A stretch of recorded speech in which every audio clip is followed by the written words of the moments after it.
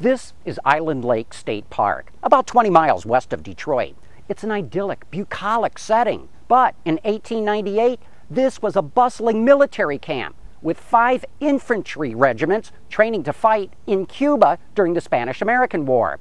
2 of those regiments did make it to the fight in Cuba, creating the first connection, really, between Michigan and a small island nation just 90 miles off the coast of Florida. Little did they know that half a century later, that connection would continue. But this time the connection would be with cars, American cars, designed and engineered in Detroit. On today's show, I want to take you to Cuba and show you how that connection continues.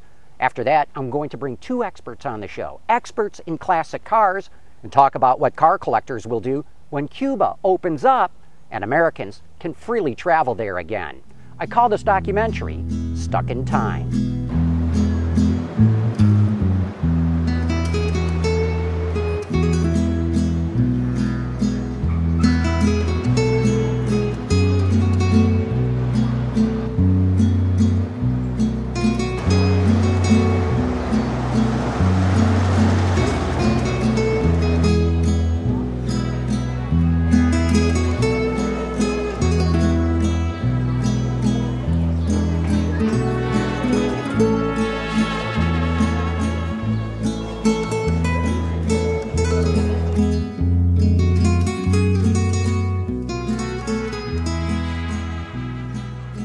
Almost anyone visiting Cuba will get the sense that the country is caught in a time warp. Beautiful old buildings that point to a proud past literally crumble in front of your eyes. Fading billboards exhort the citizens to remember the revolution, which now took place half a century ago.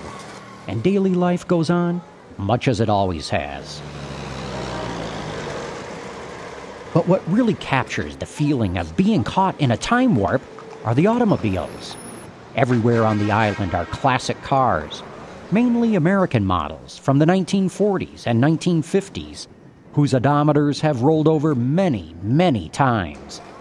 Most are kept running with patchwork repairs that barely keep them chugging down the road.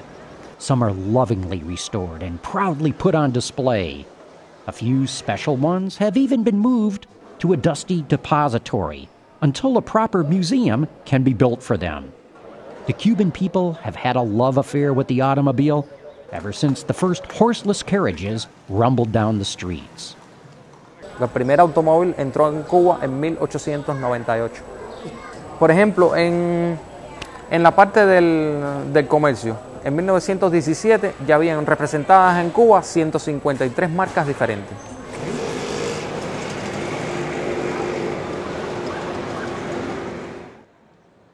For most of its history, Cuba was the wealthiest nation in the Caribbean. Indeed, Cubans used to buy over 100,000 new cars a year. But today, Cuba is one of the poorest countries in the region. The average Cuban only earns about $10 a month. That's not nearly enough to maintain an automobile, to fill the tank when gasoline costs $3.50 a gallon, or to spend up to $1,000 to purchase an old car in good condition. Most people who own a car inherited it, and they treat it as a treasured family heirloom, passing it down from generation to generation. Este carro ha sido propiedad de mi padre durante más de 30 años. Bueno, este auto lo compró el padre mío el 14 de junio de 1956. Sí, ha sido, ¿verdad? El cubano tiene tradición de automóvil. El cubano de por sí, a la gente le dice que el cubano es cacharrero, porque siempre, aparte son los únicos autos que se pueden comprar, ¿no? O sea, que han pasado de dueño en dueño, de dueño en dueño, y hay algunos que no están muy buenos, pero bueno, es el carro que el cubano puede comprar y que sí puede ser de él, ¿no? Un carro que sí.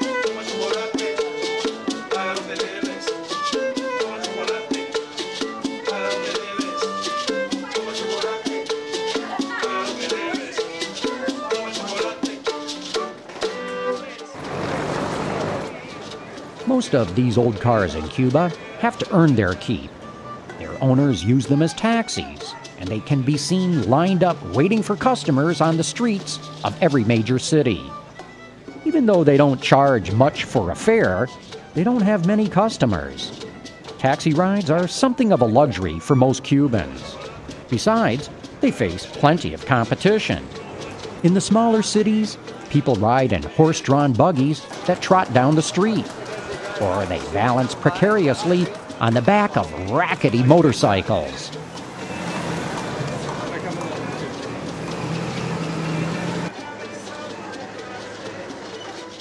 They pile into blaring diesel trucks or line up and wait for old Soviet-made buses that trundle down the road.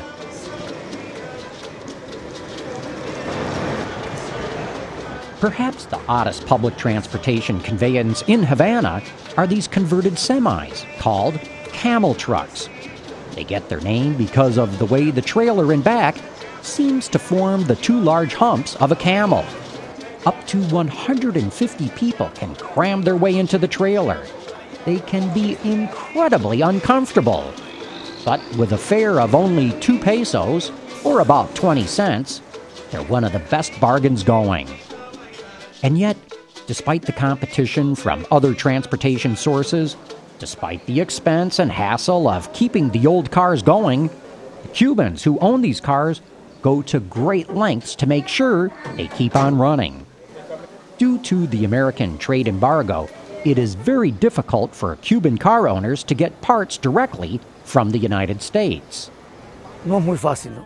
No es muy fácil. Pero bueno, uno siempre lucha para traer las cosas más, por ejemplo, el carburador, para traer lo original, como el Deco, el distribuidor, cosas así que se pueden ir trayendo. Porque ya cosas más grandes no se pueden traer. While they could buy parts from other countries, they usually can't afford them. Besides, their cars are so old, some parts would be difficult to find in the best of circumstances. So they usually end up improvising some sort of repair. And their ingenuity is downright admirable. Ni para ninguno. Cuba no existe en casa restaurador. Entonces aquí todo es muy artesanal. Los mismos guardafangos se hicieron por unas fotos que teníamos. The steering wheel on this 1925 Chevrolet Superior K was made of buffalo wood that was softened up and shaped by soaking it underwater in a marsh for 2 years. This Chevrolet badge was hammered out on a garage floor. This Ford logo was painted by hand. Some Cubans even make their own brake fluid, using a mixture of mineral oil and the sap of the higuereta bush, a kind of fig shrub. But that means they can't go too fast because in a panic stop, the brake fluid could fail.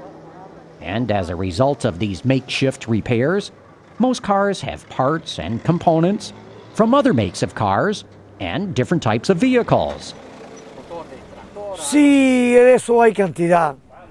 De eso hay la inmensa mayoría. La inmensa mayoría están con motores de petróleo, de diésel. Otro tipo de motores, no tienen el diferencial, no tienen la caja, la transmisión, como se dice. Eso sí hay bastante. Pero originales, quedan muy poco. Quedan muy poco.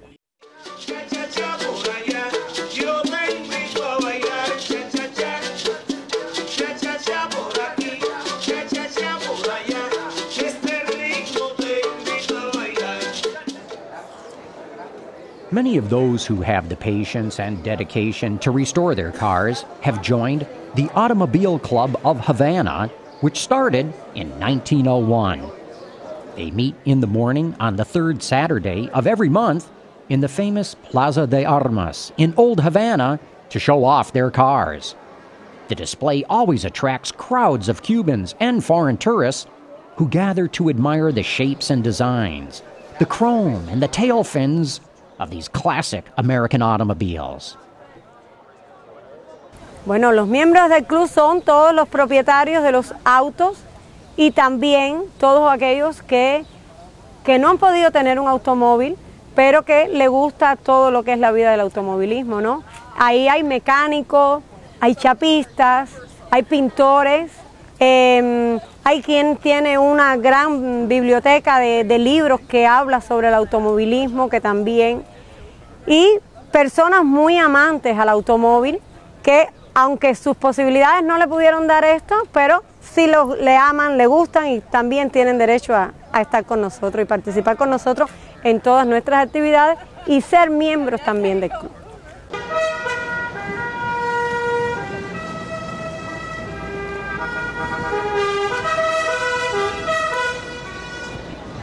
Then, horns blaring, the drivers and club members pile into their cars and begin cruising in procession through Havana. Down the famous Malecón, the seawall that was built by the U.S. Army Corps of Engineers around 1902. Past the world-famous Hotel Nacional, past mansions in the beautiful neighborhood of Miramar that look as if they belong in West L.A., and which today are the homes of foreign diplomats and some of Cuba's world-renowned artists and sports figures. Then the club members gather for lunch at a surprisingly upscale venue that offers plenty to eat for everyone. These are somewhat upscale Cubans. Typically, they're members of families who owned businesses before the revolution and whose cars have been in the family ever since. Many receive support from relatives in the United States who fled the revolution, which helps them fund their passion for their automobiles. And in a way, the club and their beautiful cars allow them to maintain a certain social status that harkens back to pre-revolutionary Cuba. The Cuban government permits this kind of club to exist because it's so obviously focused on car culture and on restoring old cars. In fact, the government itself supports a little-known car museum tucked away in a dusty warehouse in Old Havana. Actually, it's called a depository because the cars in here are awaiting the time when the government has enough money to display them in a proper museum. But it's an impressive little collection, with the oldest piece being a Merryweather fire pump from 1894. It has cars ranging from a 1905 Cadillac Model E to a 1980 Daimler Jaguar that was donated by the British government. There are a couple of European sports cars and a handful of Harley-Davidsons. The depository also includes a number of old trucks, including this World War I era Mack that was kept running on the streets until 1971. But the two most important cars in the museum are this 1959 Oldsmobile 98 and this 1960 Chevrolet Bel Air. The Oldsmobile was owned by Camilo Cienfuegos, one of the heroes of the Cuban Revolution. The Chevy was owned by another revolutionary hero, Ernesto Che Guevara, with a fascinating background story that may never have been told outside of Cuba.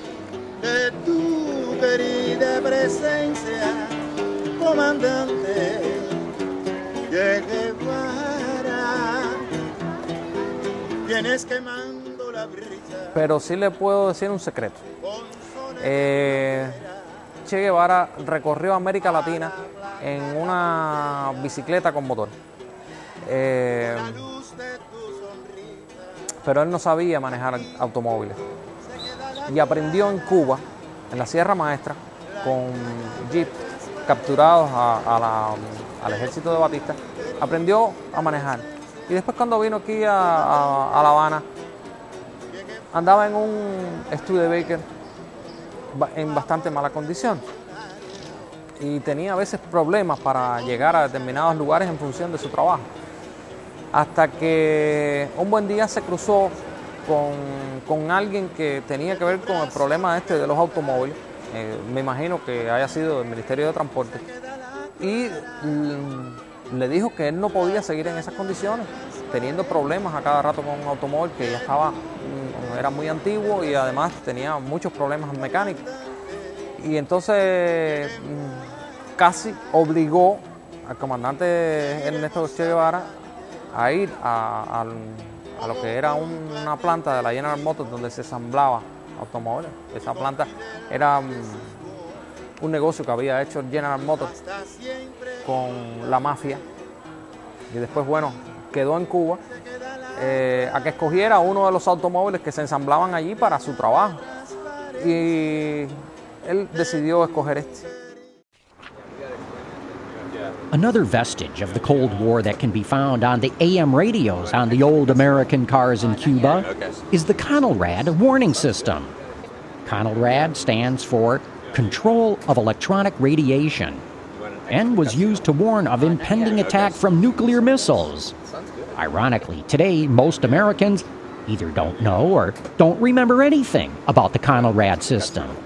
Yet, here in Cuba, you can still find CONELRAD radios, the very place from which Soviet-made nuclear missiles threatened the United States in 1961. It was this Cold War mentality that led to the American trade embargo, which persists to this day. And yet, with the exception of Israel and the Marshall Islands, no other countries support the U.S. embargo. The members of the United Nations have consistently rejected and denounced the embargo. Many of them openly trade with Cuba. The only problem is, being a poor country, Cuba does not have much to trade. So you do not see many new cars.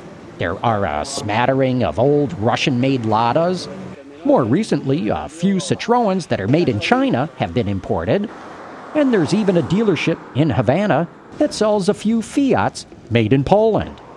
European and Korean models round out the rest of the new cars that you see on the streets.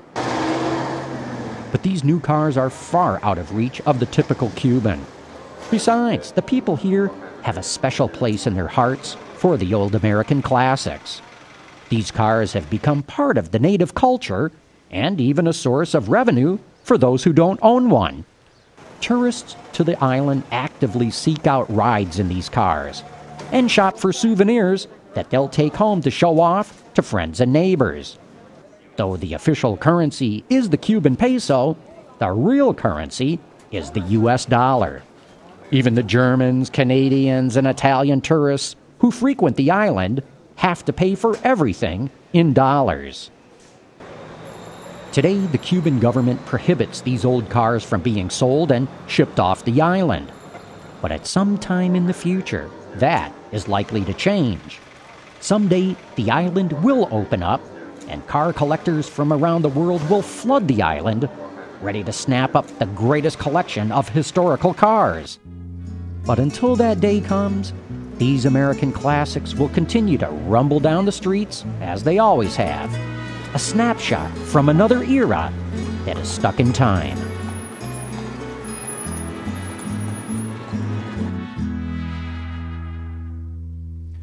I hope you really liked that, Stuck in Time, and what it was all about of what's going on in Cuba. Now to get into a little bit of what's going to happen sometime here in the future, I've asked two experts in classic cars to join me today.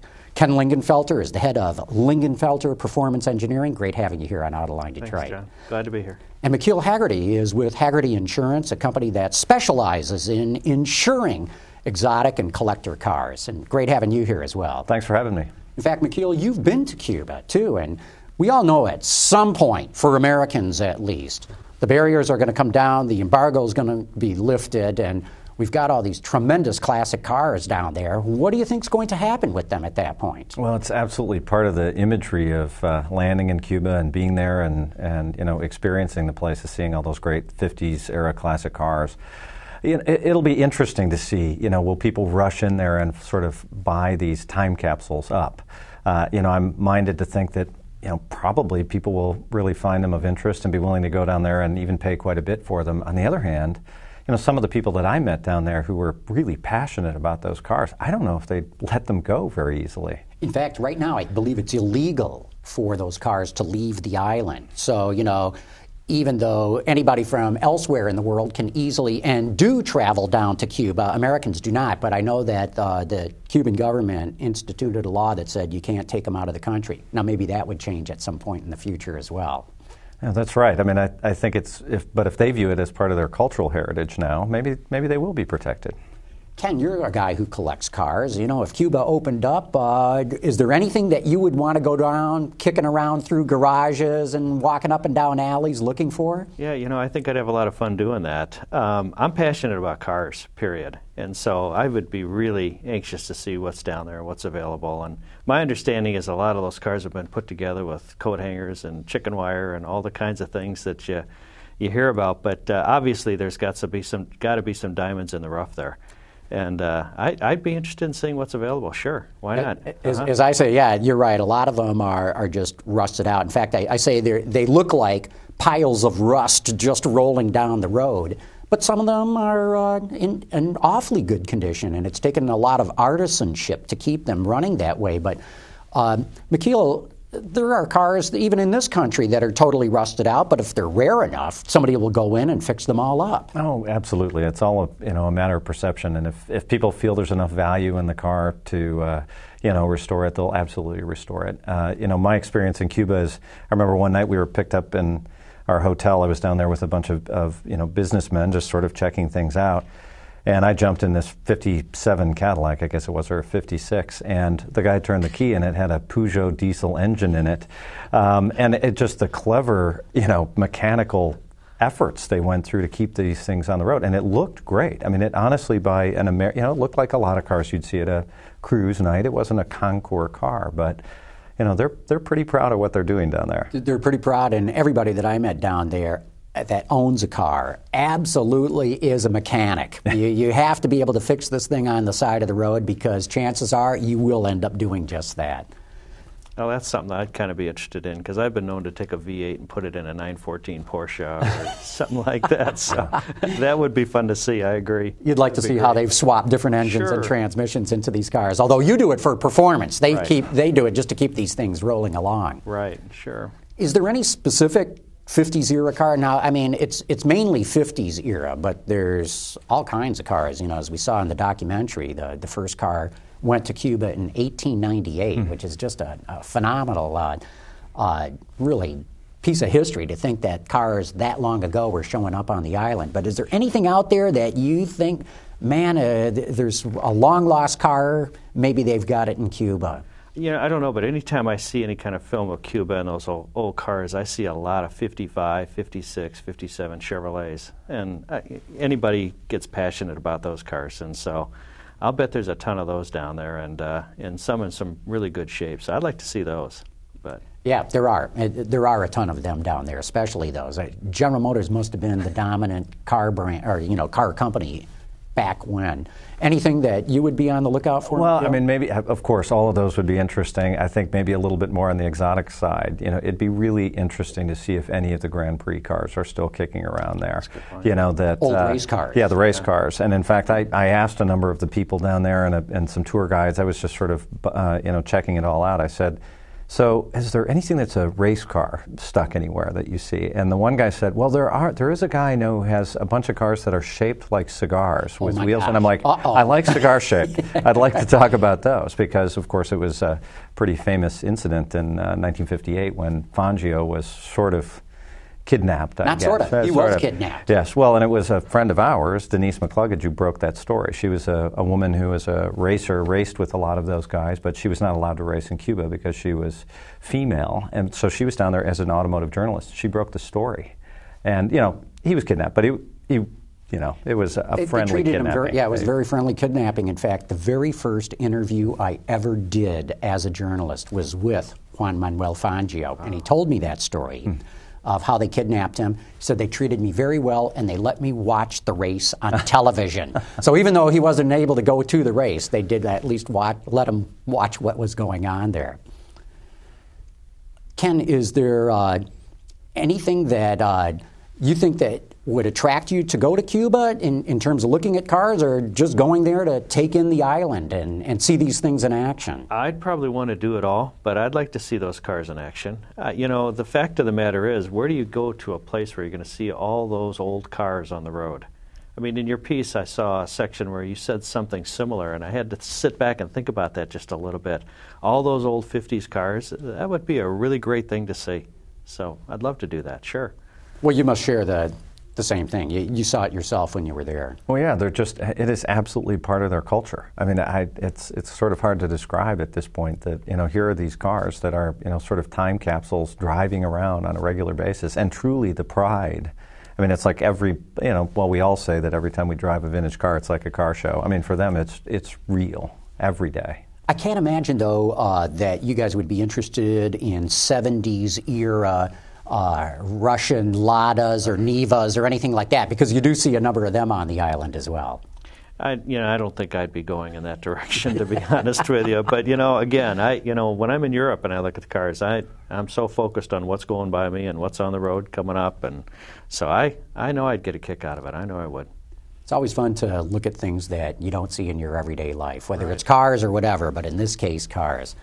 Well, thanks, both of you, for coming in. Ken Lingenfelter from Lingenfelter Performance, McKeel Hagerty from Hagerty Insurance. Great having you here, and thank you for having tuned in, and I really hope that you enjoyed Stuck in Time.